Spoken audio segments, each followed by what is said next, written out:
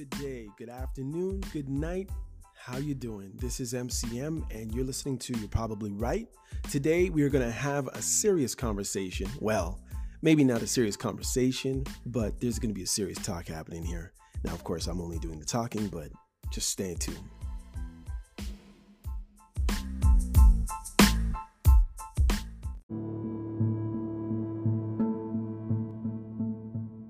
Have you ever thought of using the medium of just speaking into a microphone, but without the video? I'm curious about this because, I fell in love with podcasts originally before there was ever this whole video component to it. And I realized there's something so primal and magical about having someone's voice in your ear. Oh, yeah. And my favorite kinds of interviews still, very few people do it this way nowadays, but my favorite kind are when you're just talking into the microphone. So it's not over Zoom. It's not in person. It's just you and the microphone and the other person in the microphone, and they're in your ear. Yeah. It's like the ultimate in intimacy. Oh, you mean from the interviewer perspective? That's still your favorite. Yeah, but it would be interesting also with the kind of thing you're talking about of just speaking, like just you and the mic. I would love to be in person, but you can't see the person. I wonder what that's like. Wait, what do you mean? Like they're all there, but behind a curtain? No, you just have your eyes closed. You just talk and you have your eyes closed or whatever you have, because I think you still get the same kind of chemistry, because it's not just the visual. I don't even know if that, because obviously I have trouble making eye contact. But I don't know if the visual stimulation is the necessary thing. There's something about the way audio travels that captures the intimacy, where some people actually have headphones on, like Joe does this, have headphones on. That's really intimate. Like there's something about that sound going directly into your ear. Yeah. Yeah, there is something primal there. Yeah, for sure. I've thought about it, definitely. And some of my favorite podcasts are like that. WTF with Mark Maron, that's audio only. There's a few audio only podcasts that I just love. And what is that? I still go on Clubhouse. It's a social media platform where it's audio only. And it's so interesting that people. The interesting thing about Clubhouse in particular is people from all walks of life can tune in, and they just somebody needs to do some research in terms of introversion on that one, because I don't feel any of my introvert triggers happening, because so nobody can see you, it's just audio, and nobody is offended if you're just sitting there quietly just listening, so you can participate whenever you want or not. Yeah, and it's like the ultimate social freedom. Yeah. You can listen as much as you'd like. You can participate if you want, but you don't have to. It's no big deal. Yeah. Because nobody can, if I'm actually at a physical party, somebody's going to look at me and be like, why, there'll be that pressure to speak, but you don't have to in that kind of audio setting. And there's that intimacy. Like you can, when it's audio only, it feels like you can reveal a lot more of yourself in some kind of honest way. I don't know what that is. What is that? But I don't know, but I assume it's tapping into something really ancient. Like we used to tell stories around the fire. Like our whole storytelling tradition was oral originally. So maybe it's that. But we used visual stuff. That's true. You could actually see the person on the other side of the campfire. It seems like the visual element is so fundamental to social interaction, but there is something primal about audio. I wonder what that is. And still, that's why, most people listen to podcasts, I think, audio only. They have it in their ears while they're doing stuff. Yeah, that's how I do it. And then that's how I do it too. And that's where the friendship, is formed. It's weird. The deep connection with other humans is formed because they're in your ear. And you get to see them grow. You get to see them be bored, experience excitement and anger and fear and all those kinds of things. It's fascinating. The world of podcasting is fascinating because we're in this world of essentially radio, even though we all have all this high definition content, all this like TikTok style fast stuff, and still I know, and we still choose to do this. It's weird. Because at the end of the day, I think that's really what people want most, is just to talk to each other and to know what people really think. And podcasting, of all the media that I've ever seen, is the one where people come closest to telling you the truth. and to telling you like the good and the bad and the bitter and the sweet and all of it. Especially long form. There's not enough time. Yeah, exactly. I had to explain this to people. Like you talk to CEOs and stuff, they don't understand. And they're starting to understand much better now. As a hard requirement with like CEOs and stuff, it has to be 3 hours. I say like this. Wow. Because there's something they can't be doing marketing stuff for 3 hours. They break.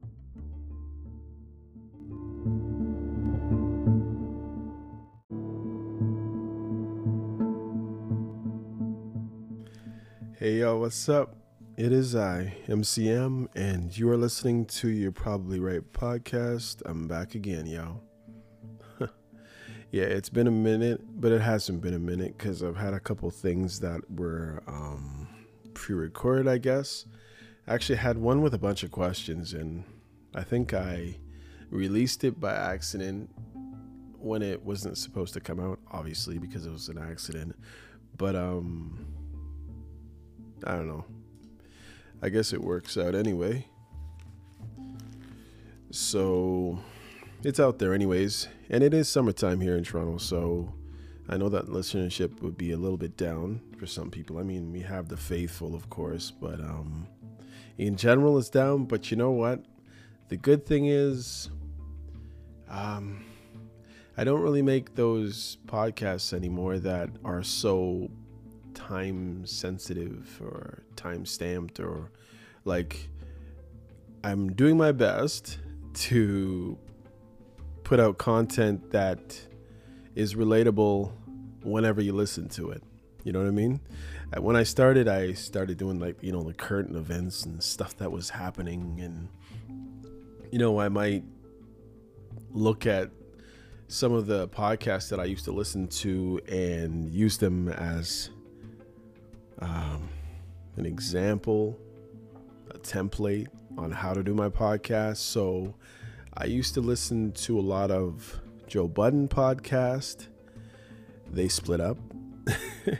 So I got turned off, and I got turned off earlier than that actually, but I used to listen because it's like when you're listening to a podcast a lot, it's almost like you get to know the people. And, you get to know their catchphrases, their funniest jokes, the most natural laughs that they had. And those are so important for someone who listens to podcasts. Then, Mal started getting into master classes, and Rory was up on his events and whatever those things were. And Joe was Joe. And, it just kind of all spread apart or whatever it is. So I just think how that sounds. Just pouring a flat Pepsi, y'all. Word to the wise. When you're gonna buy pop, and I don't even advise you to buy pop, but if you go to your local, if you're Canadian, if you go to the local Shoppers Drug Mart, never buy pop when they're only down to say 12 cases at the bottom of the skit, if you understand. So usually what happens is, well, I gotta take a sip, it's just sitting here.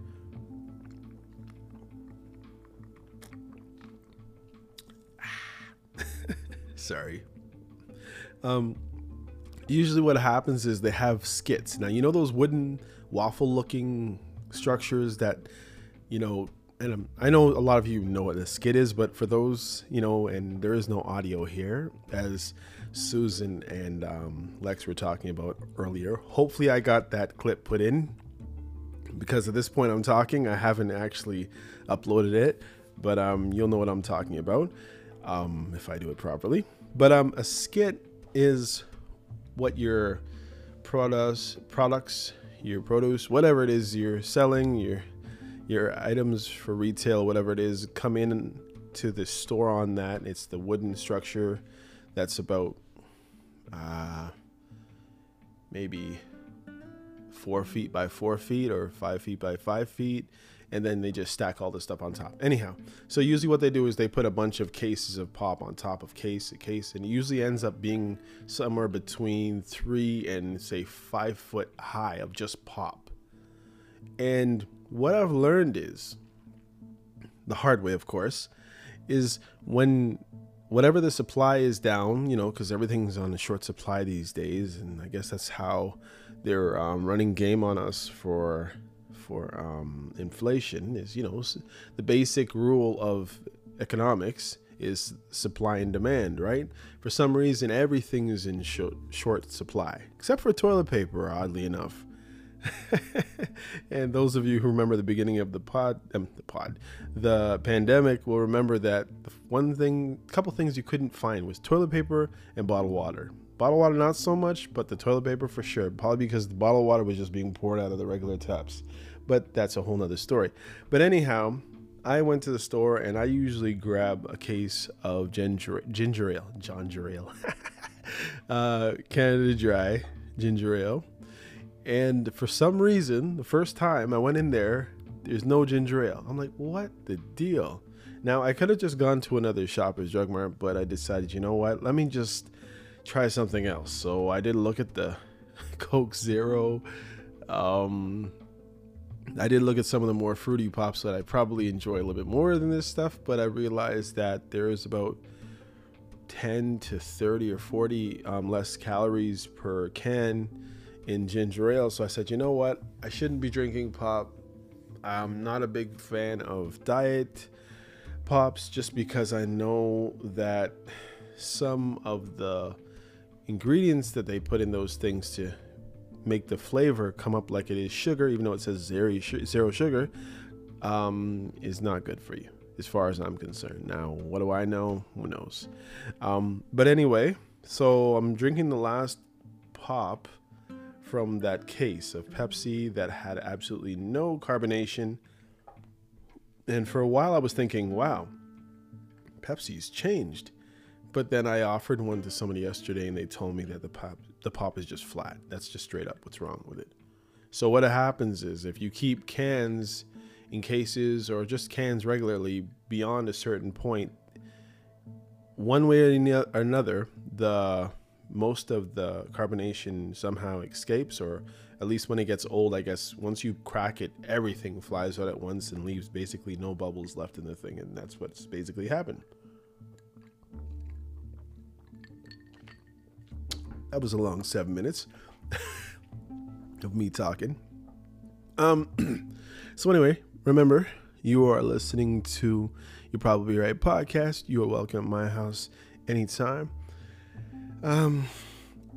Today is going to be a little bit different of a show. I hope you enjoy it. I'm really hoping I gotta do it, but you've listened to what Lex Friedman and Susan Cain were talking about, and it was something like, usually a lot of the visual podcasts, I tend to skip them a lot, like not skip them, skip through them. And every once in a while there'll be something that really, really sticks on me and I'll be like, yeah, I'm gonna listen to this. So while I watched that particular interview on Lex Friedman's podcast, and I'm gonna pull it up for a second because I want to get I'm not even sure if there's a correct name. Let's see.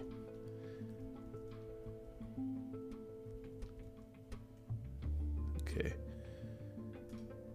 Does he have a name for it?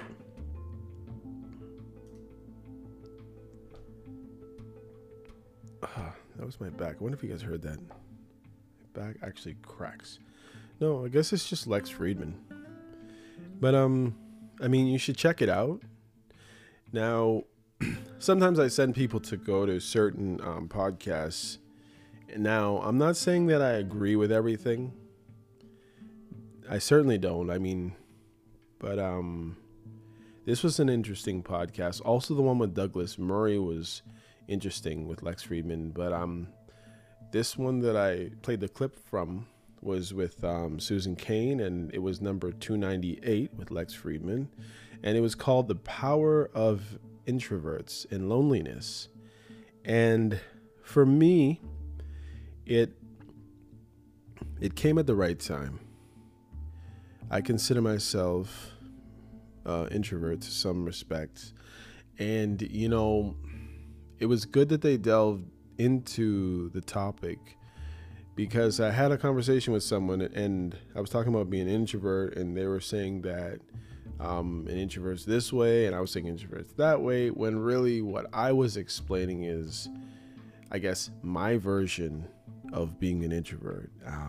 I've learned to cope in certain respects, so people who know me now will say that I don't seem like I'm quiet, or I don't seem like an introvert. The only thing they'll tell me is maybe that I'm anti-social, depending on how you say the word.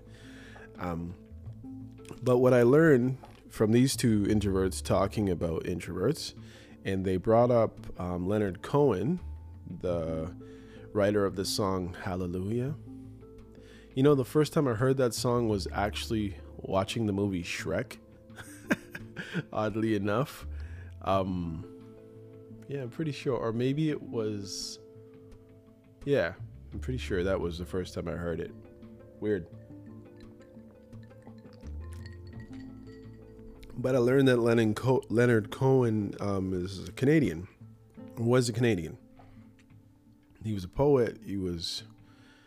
So they say a tortured soul, but I mean, he lived until his 80s, and I'm just learning and listening to his music and listening to some of his poetry. Now, what I did, and call me a keener or a weirdo or whatever it is, but as they were talking, I'm the kind of person who will listen to people talk about something, and because I have control over stopping the conversation, because it's a taped thing, I stopped the interview, and then I went and listened to his biography. I went and listened to some of his poetry. I went and I listened to some of his songs, and then I was able to be right there with them, understanding what they were talking about. Even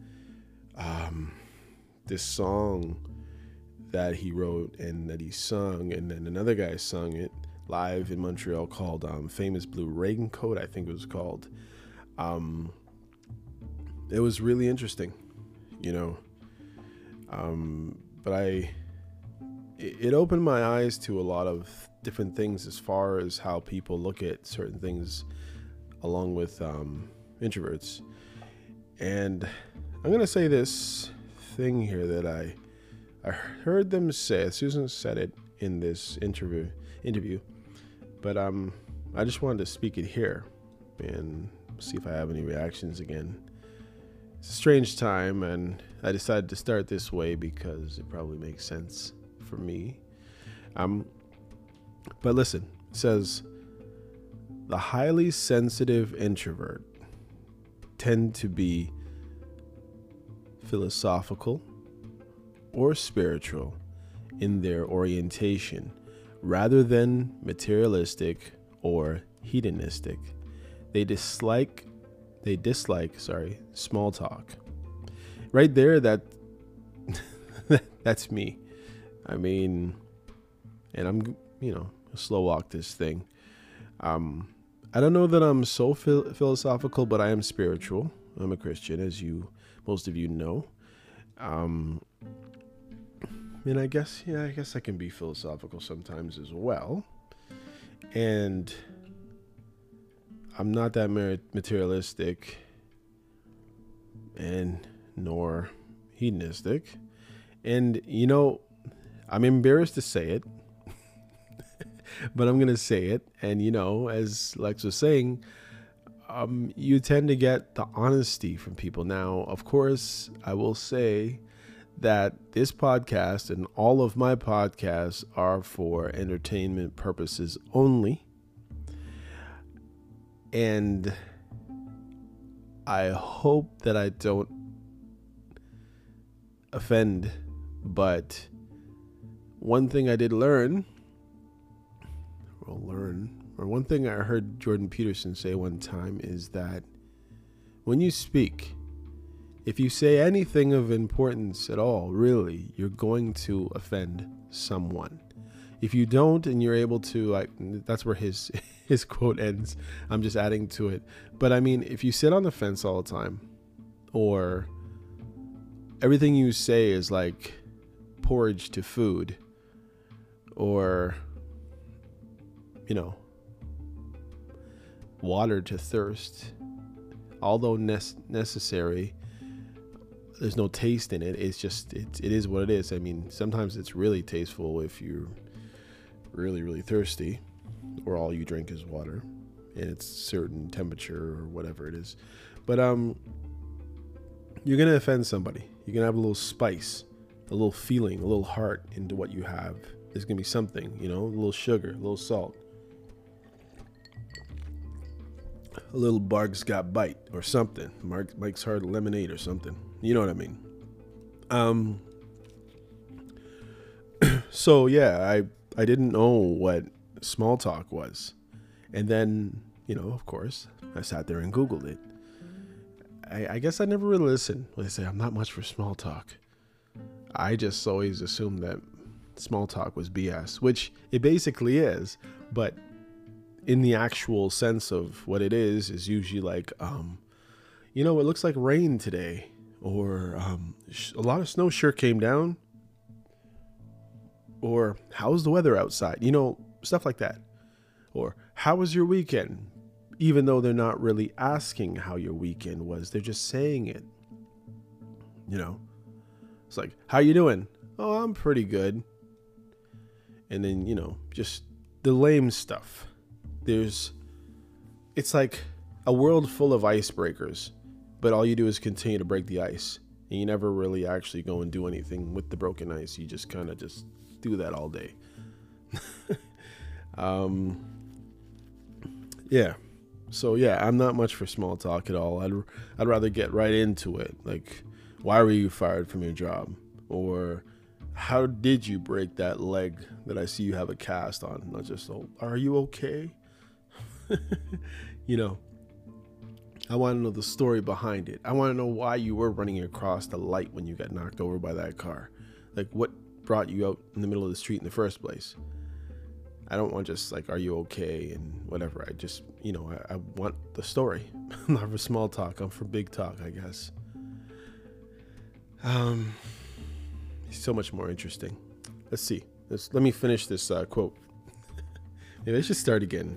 I'll start again, and I'll do my best not to break into it this time. It says, the highly sensitive introvert tend to be philosophical or spiritual in their orientation. Rather than materialistic or hedonistic, they dislike small talk. They often describe themselves as creative or intuitive. Me. They dream vividly and can often recall their dreams. Okay, sorry, I gotta cut into this stuff. I'm just trying to make this really relatable so you'll understand that whatever this is, or however she wrote this down, or whether she followed a lot of empirical evidence from a lot of surveys or whatever it is, she seems to have me down to a point.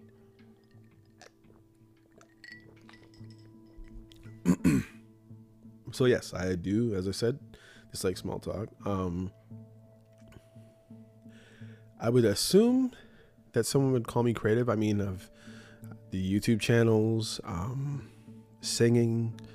I used to play instruments. Not very good at art per se, drawing. But even in my way of singing songs, I'll do it in an artistic way. And I might sing one song for some type of presentation, even if it was just on Smule or whatever it is. I might try to sing it 5 to 7 different ways until I have the one that I exactly want. So it's still a work of art. My emotions are in the songs that I sing. So yeah, the creativity is in there 100%. And intuitiveness, yeah, I can definitely glean when a mood switches or when something's up just by talking to a person. I think that's probably why the small talk doesn't do much for me, because it doesn't let you really in. Even though sometimes when people just stay on the surface with that small talk, they still give off other kinds of signals. And I guess that stuff just interests me. And dreaming vividly, all I will say about that is I spent the entire summer of my 12th year, and that's 12 years old, trying to learn how to swim. And it wasn't until, I would say, early August probably, and that's after going swimming pretty much every day from, say, July 2nd until, probably about a month or maybe a little bit more of me trying to swim every day, trying to watch people swim, jumping into the deep end and hanging on to the ladder and all kinds of nonsense, not knowing how to properly swim, until the day that I had a dream that I was swimming. And then the very next day, somehow because I saw myself swimming in the dream, I learned how to swim that day. And I always tell people about it. The first day I learned how to swim, I beat all my friends in a swim race. True story. Same thing with the day I learned how to ride a bike. The night before, I had a dream that I was riding a bike. Yada, yada, yada, yada. The next day, I finally learned how to ride a two-wheeler. Same thing with my driver's license. I had a dream that I was driving, a purple Corvette for whatever reason. And the next day, I was going for my driving exam, and I had failed it 2 times prior to that, and I got my license that day. So there is something to that as well. Really weird, but yeah, I'm assuming that this little quote here from her book, Quiet, The Power of Introverts in the World That Can't Stop Talking, there must be a lot of empirical evidence on this stuff, because there's no way she could just peg all this by her thoughts. I mean, unless she's just a lot like me or whatever it is. But yeah, dream vividly and can often recall the dreams the next day. Well, these dreams that I'm telling you about are some of them over 40 years. So yeah, I can still remember. They love music. As I told you, I was singing a lot, and I do sing a lot. I do love nature. Not that I'm out there all the time, but I do love nature, and I'm fascinated by it. And I tend to, it says they love music, nature, art, physical beauty. Yep. They feel exceptionally strong emotions, sometimes acute bouts of joy. Yeah, sometimes you just feel so overjoyed over the smallest things sometimes, and it's so wonderful when that actually happens, because you may go years, weeks, months without even acknowledging the beauty of something, and then all of a sudden it hits you as an introvert, and it's amazing. It's an amazing experience. But also sorrow, melancholy and fear. Highly sensitive people also process information about their environments, both physical and emotional, unusually deeply. They tend to notice subtleties that others miss. Another person's shift in the mood, say, or light bulb burning a touch too brightly. Hopefully I read that properly. And I know I didn't. I promised that I wasn't going to cut into it. But let me read it one more time. I promise I won't say anything. Okay. The highly sensitive introvert tend to be philosophical or spiritual in their orientation, rather than materialistic or hedonistic. They dislike small talk. They often describe themselves as creative or intuitive. They dream vividly and can often recall their dreams the next day. They love music, nature, art, physical beauty. They feel exceptionally strong emotions, sometimes acute bouts of joy, but also sorrow, melancholy, and fear. Highly sensitive people also process information about their environments, both physical and emotional, unusually deeply. They tend to notice subtleties that others miss. Another person's shift in mood, say, or a light bulb burning a touch too brightly. And yeah, so that's it for that. That mood, that sensing that mood thing is really annoying. I can honestly tell you. Sometimes, I don't know about you, but sometimes people draw attention to your gifts. And I do that with people a lot as well. Like, I'll say, wow, to someone, you have such an amazing memory. I think how amazing of a student I would have actually been if I had half the memory, or the amazing skill of being able to write so wonderfully, and like all these things that I can't do.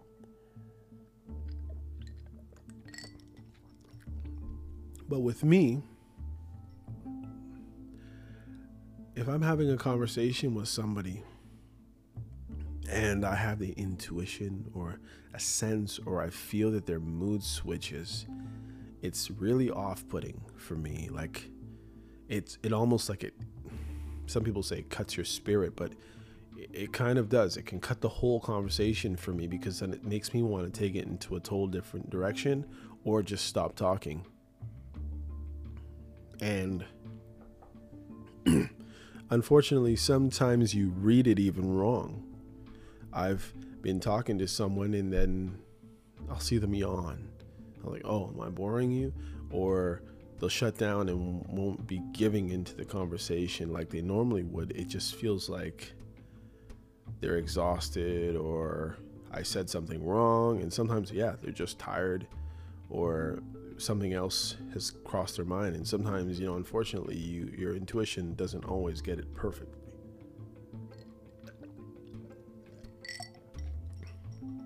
Now, I don't know if those people sometimes feel self-conscious and have to try to stay a certain way around somebody like me, because they wonder if I'm picking up on, what they ate that morning. Besides smelling their breath, I'll just know. But that's a whole nother topic. But yeah, very good, insightful interview with Susan Cain and Lex Fridman.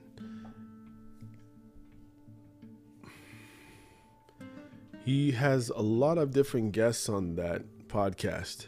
I mean, recently he's had Jonathan Reisman, Douglas Murray, as I talked about earlier, Richard Wolff, Tony Fadal, Donald Hoffman, Demis Hassabis, I think, Robin Hansen, Dan Reynolds, Stephen Hotkin. But and sometimes these guys are totally light years ahead of whatever it is that I think they're talking. Like they really get deep into whatever it is. I know they go into artificial intelligence sometimes in this podcast, or a lot of technical, scientific talk. But of late, he's really been getting into Marxism, racism, the human body. So it's really interesting. And what's really interesting, and I know I'm talking about Lex a lot here, I like it when Lex turns away from the person he's speaking to, and he closes his eyes and he tries to think. And now I don't know if it's just a quirk, or does he have to close his eyes so he can concentrate and see what he's talking about in his mind's eye, which is kind of cool because it just seems so more authentic and believable,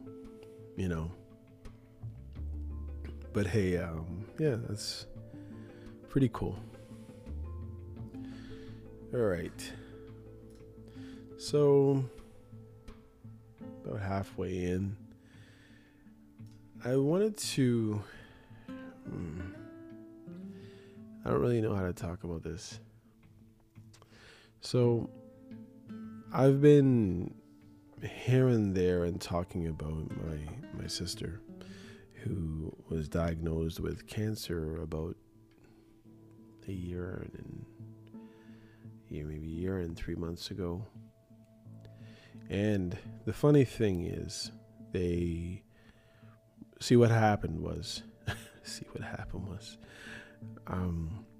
they gave her 3 months to live after they diagnosed her. Now, the reason why we found out, and I've spoken about it on other episodes, so I'm not going to go into it that deeply, but what happened was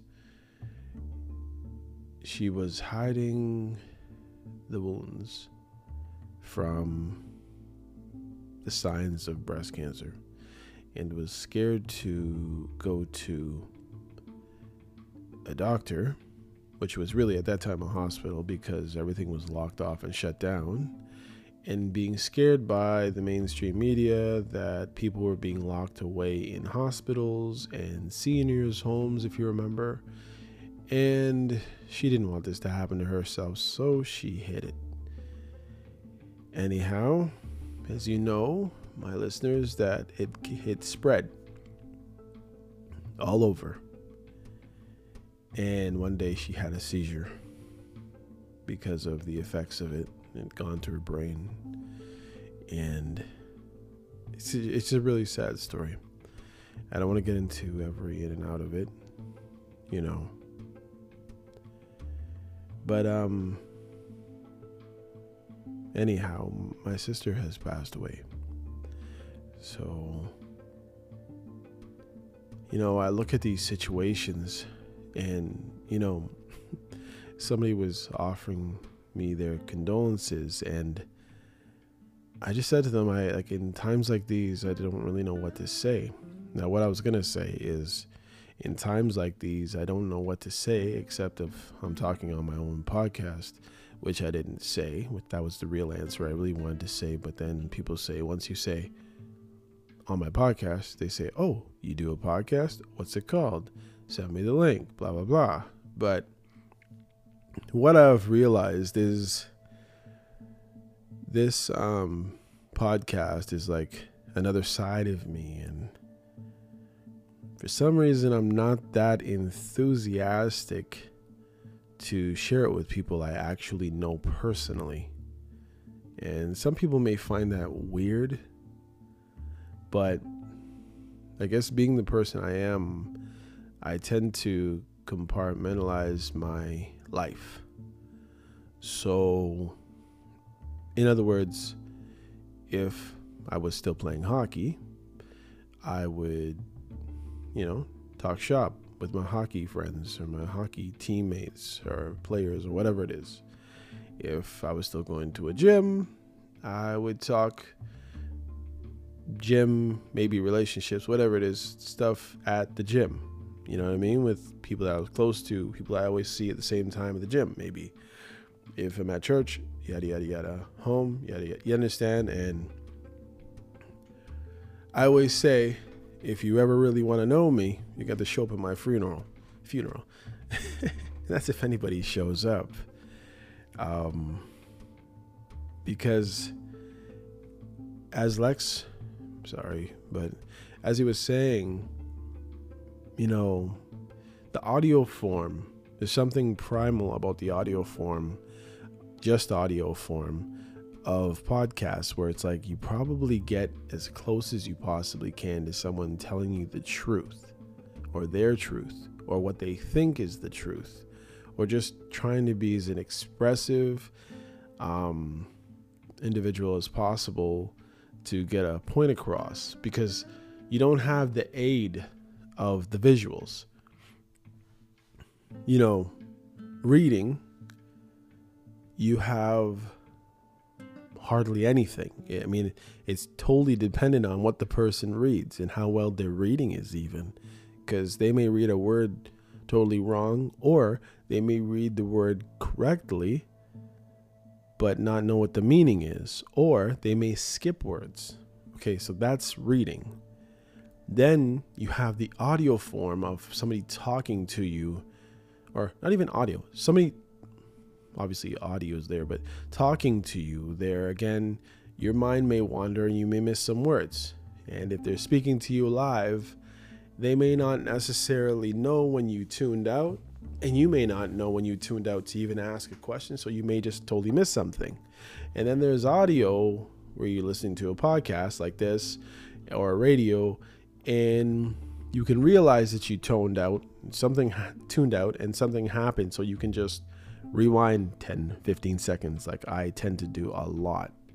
Because when I really want to get something like packed down in my brain to understand the very essence of what the person's saying, I might rewind 10 seconds of something 5 times to get it, to really get it, or to hope to get it. So I don't even know what my point was. This is why you need somebody else sitting there on the microphone with you. But yeah, so that's audio, and then it goes to the visual video where, you know, you can see a person's smile on their face. You can see a person, you know, pick up the glass. You know what the color shape is of what they're drinking. You know if there's ice by sight. Not only, I mean, this could be a chain on my neck, right?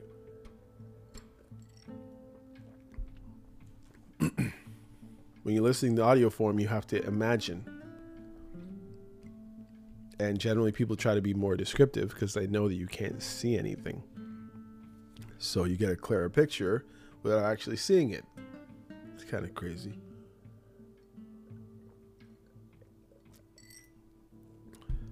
So,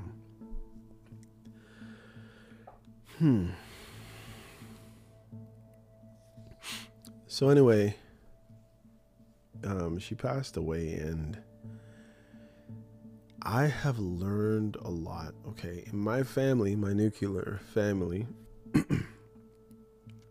one that I was raised in, when I was born into it, there was 6 of us, and now there's 3 of us left. My father passed away first. My brother passed away 2 years after that. And now 20 years after that, not 20 years, what am I saying 20 years? No, that's 7.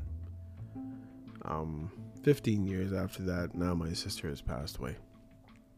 Oddly enough, those were the 3 healthiest people in my family. To this day, it blows my mind. And the funny thing is, and let me just give you a little history here.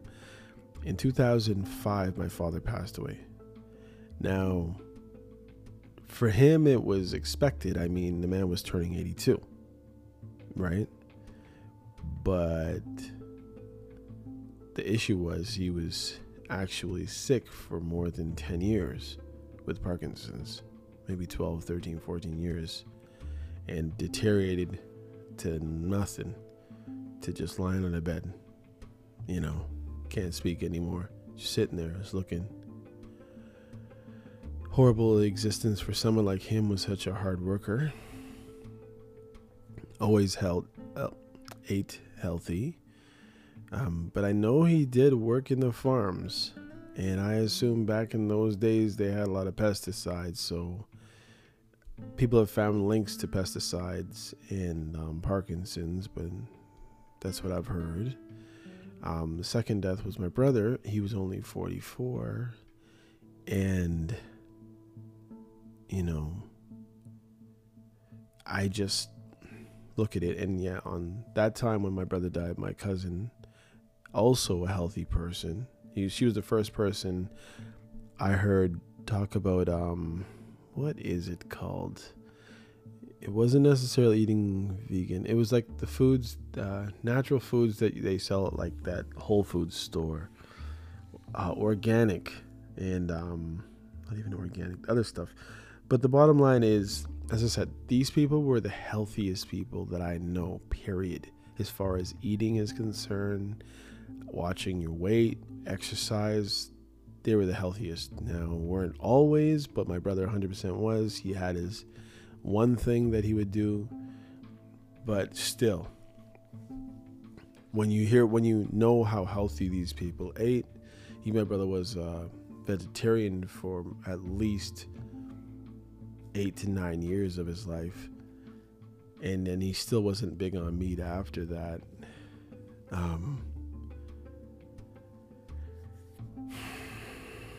It just doesn't make any sense, to see how my father ended, to see how my sister ended now. It's like, my cousin and my sister both passed away. And I guess, my cousin was also 44 at that time, my sister 52. It's like, none of them had husbands, none of them had children.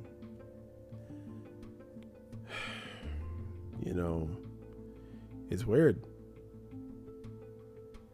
But it almost seems like that even takes away some of someone's life. Like, some people think, these kids are stressing you out, they're going to kill you. But for some reason, it's like not having those relationships, not having your own kids does something to you. And both those deaths were cancer. So that kind of blows my mind a bit.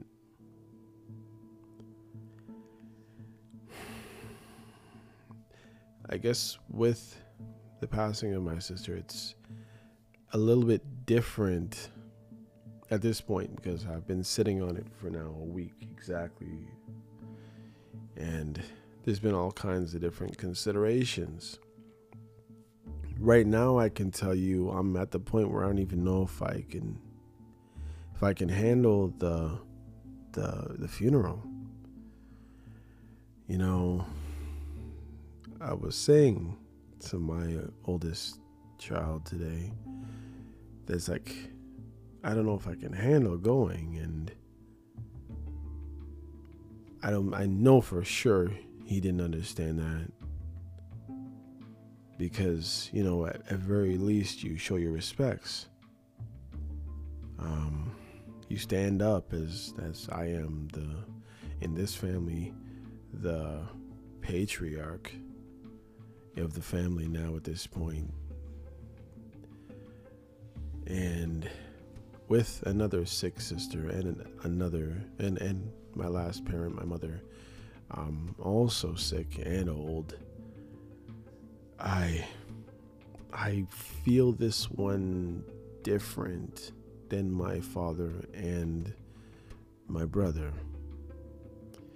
Now, my sister is older than me, but I still looked at her as my little sister, and it's kind of strange. People might not say so, but I mean, she was small in body frame, and she was only 2 years older, but a lot of time I looked like I was older than how old she was. Although, with the good old masks, the funny thing was I was asked a lot of time if I was her son. But yet, when she was healthy, she looked younger than I did. It was, I can tell you, it was quite the experience. But I've never been involved in planning a funeral.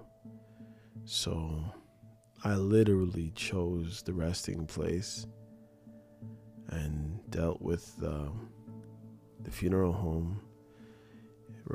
Got the contract written up, the brochure that people give out. I typed that up and added a little blurb personally. There should be a couple of recordings of me sung at the funeral, and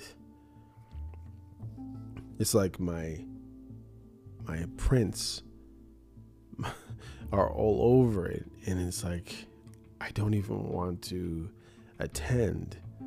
And maybe again people would look at this as selfish, but oddly enough, sometimes you judge people or people you don't know, but you judge, and then when the situation happens to you, you start to get it when you find yourself doing things that you didn't think other people should do in the same situation that happened previously to, say, now. for instance, my brother did not show up at my father's funeral. And I can't say for sure why, but I still vividly remember him kneeling down. Now, my brother was taller than me by at least 3 to 4 inches, but I remember him kneeling down in front of me and telling me that, he went to get his hair done because the people that we were going to be around are very judgmental on how, my father and my mother's oldest son looked, so he had to go get himself straight for the funeral. And he didn't show up, and I was so angry. I didn't get why he couldn't show the respect to my father in death that maybe he didn't even properly show in real life as far as I was concerned. And notwithstanding the issues that my brother had in life, when you check through it, you understand a little bit more from his side. And but he didn't show. And he told me he just couldn't, with tears in his eyes, and I didn't want to hear none of it. And now that I'm in a place with my sister, it's like I feel the same way. And I can't explain it, and hopefully for you who will be going through some of this in the future, maybe today you are, I'm here letting you know that I understand what you may be going through. I think I get why you possibly are not too enthused to show up at a loved one's funeral, where everyone else might expect for you to show up and to accept the condolences and to be there to stand there for the rest of your family or whatever it is, your duties. But it's not easy for me, and I'm still contemplating. Like, yeah, I'll go and I'll make sure she's straight and make the final decision of open or closed casket. And that's a whole nother conversation, knowing who my sister was. But I will tell you, it is very, very, very, very difficult for someone like me to say that I'm going to be there and take part. But I can tell you honestly, desire is not for me to be there. And I can't explain it only to say that my sister and my mother are the earliest memories that I have as far as being alive,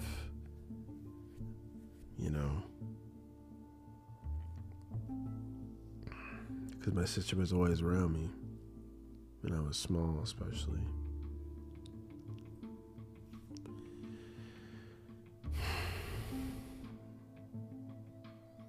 Anyhow, I hope you're taking this in. I had some questions that I wanted to read off, but I don't even know if I'm going to read them off. Because the questions are just, it's like 35 questions to ask to prompt memories of a lost loved one. And it's called, the website is modernheirloombooks.com. Sorry. modernheirloombooks.com. And yes, they have these questions, but let's see. Yeah, it tells you ways to do it. Like it says you can use a mini audio recorder or the voice recorder app on your phone to capture conversations about your loved one. Make sure everyone is seated close enough to be captured by the microphone. Is that what they did there? Oh, they're looking through pictures on that picture. Okay.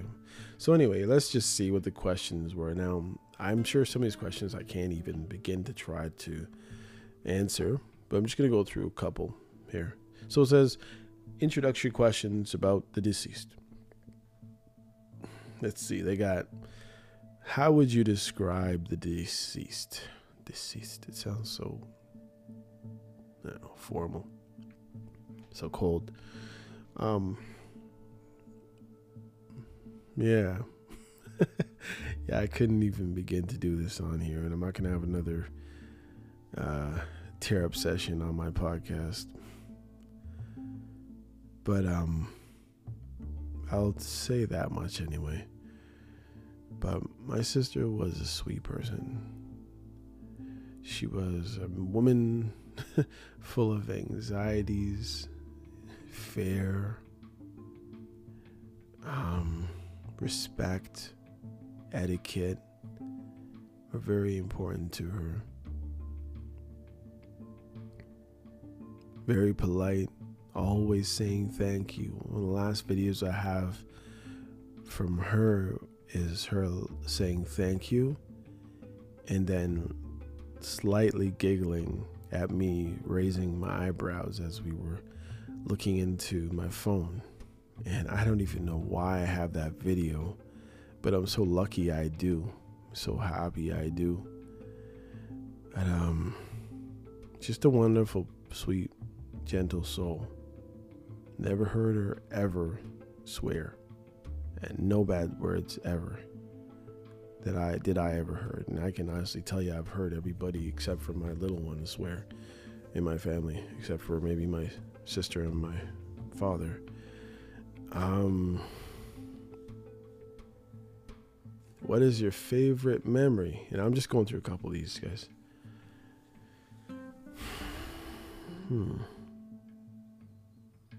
I would just say my favorite memories are all of the times that I successfully made her laugh.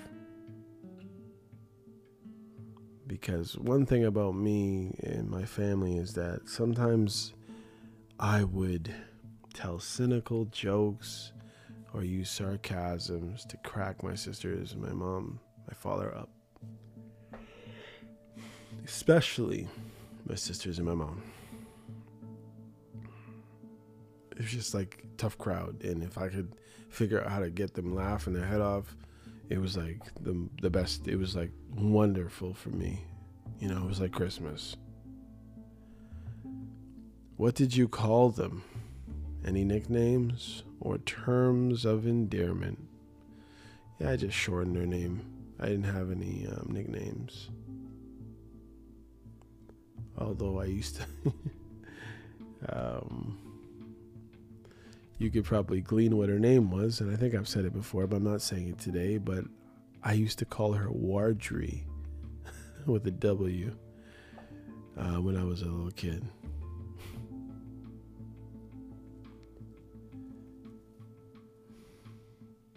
Did he or she have a pet name for me? No.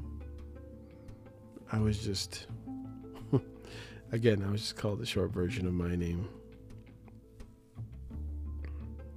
Is there a particular lesson learned from the deceased? Certainly. And the lesson is for the listeners. It's funny I put those two words together. It would be live your life,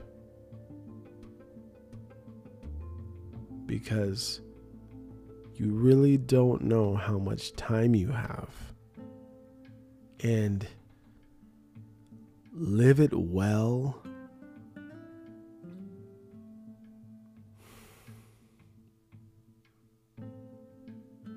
And don't think for an instant that life is a Disney movie. It may not end well.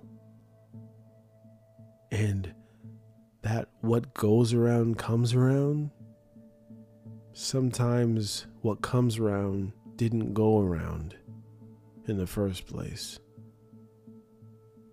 So you may live a spotless, from a moral standpoint, or for what the world might call morally good, you may live that life wonderfully,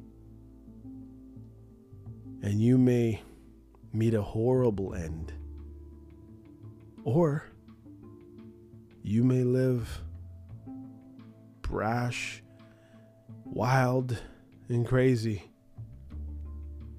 and live a long life and have a wonderful time at the end for whatever reason. But when I look at the response of the different deaths that I've experienced, the funny thing is, although out of the 5 to 7 people that I've attended their funerals or known very well that passed away, my sister knew the fewest amount of people.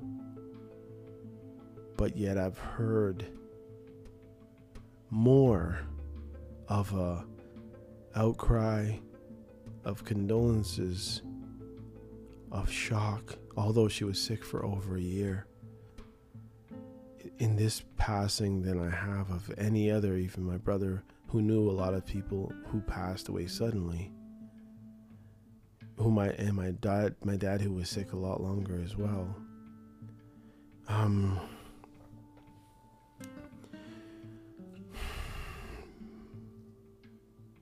so happy I know the God of the Bible. I'm so happy that the Lord Jesus is my Savior, my King. I'm so happy that I've been given the faith to believe in Him.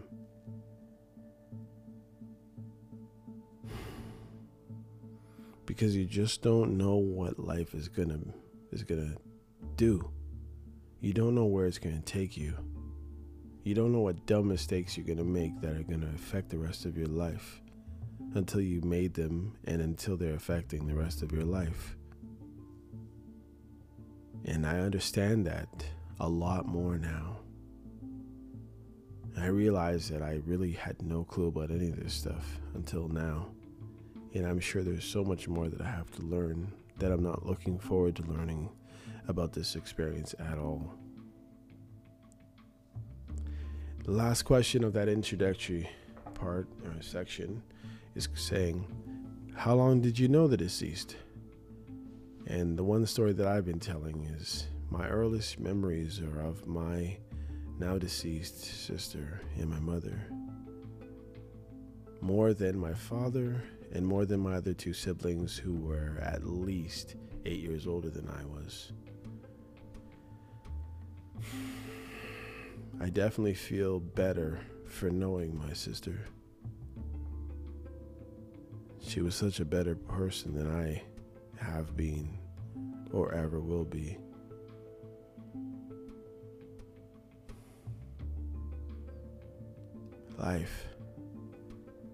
Life can really throw us for a loop sometimes.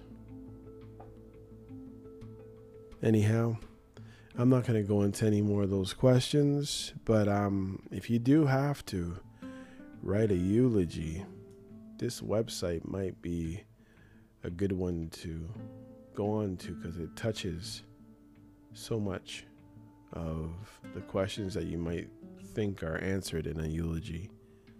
Even though I have no intention to eulogize my sister nor present it to the public about my sister, because my sister was a private person, and for some reason maybe I'm selfish in that way. I just want to tuck her away, except for maybe my kids or close family members who want to know certain things. It just doesn't seem like I need to be out there with her whole life.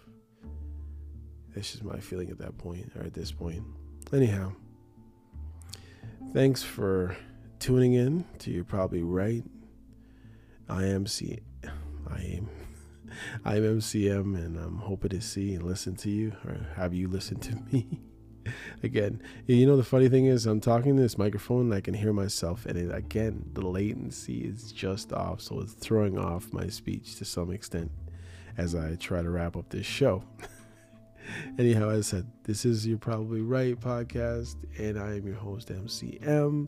As I said before, this podcast is for entertainment purposes only.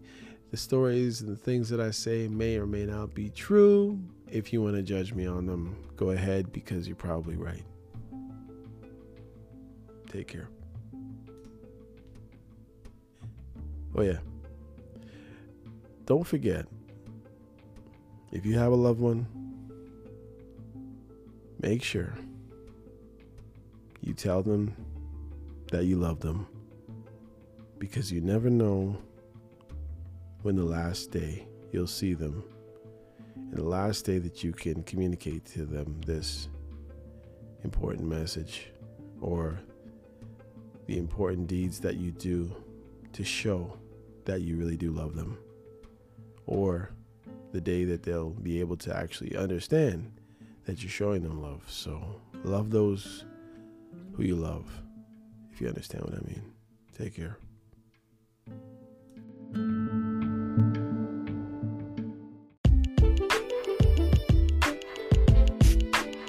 Hey, come check out You're Probably Right podcast. Society is getting more unpredictable every day, but at the same time, predictable in its unpredictability. Say that 4 times real fast. Come with me as I attempt to find clarity in all the fog while staying way outside the box and kicking the box way down the road with my size 12 docs. I use the Bible, experience, education, fortune, misfortune, life's lessons, life's mistakes to sort through all the mess. I talk about news, God, God, self-help, sports, sickness, health, music, parenting, love, humbleness, hurt, pain, joy, and all the things that might make you say, I never thought of it that way. Hopefully, anyway.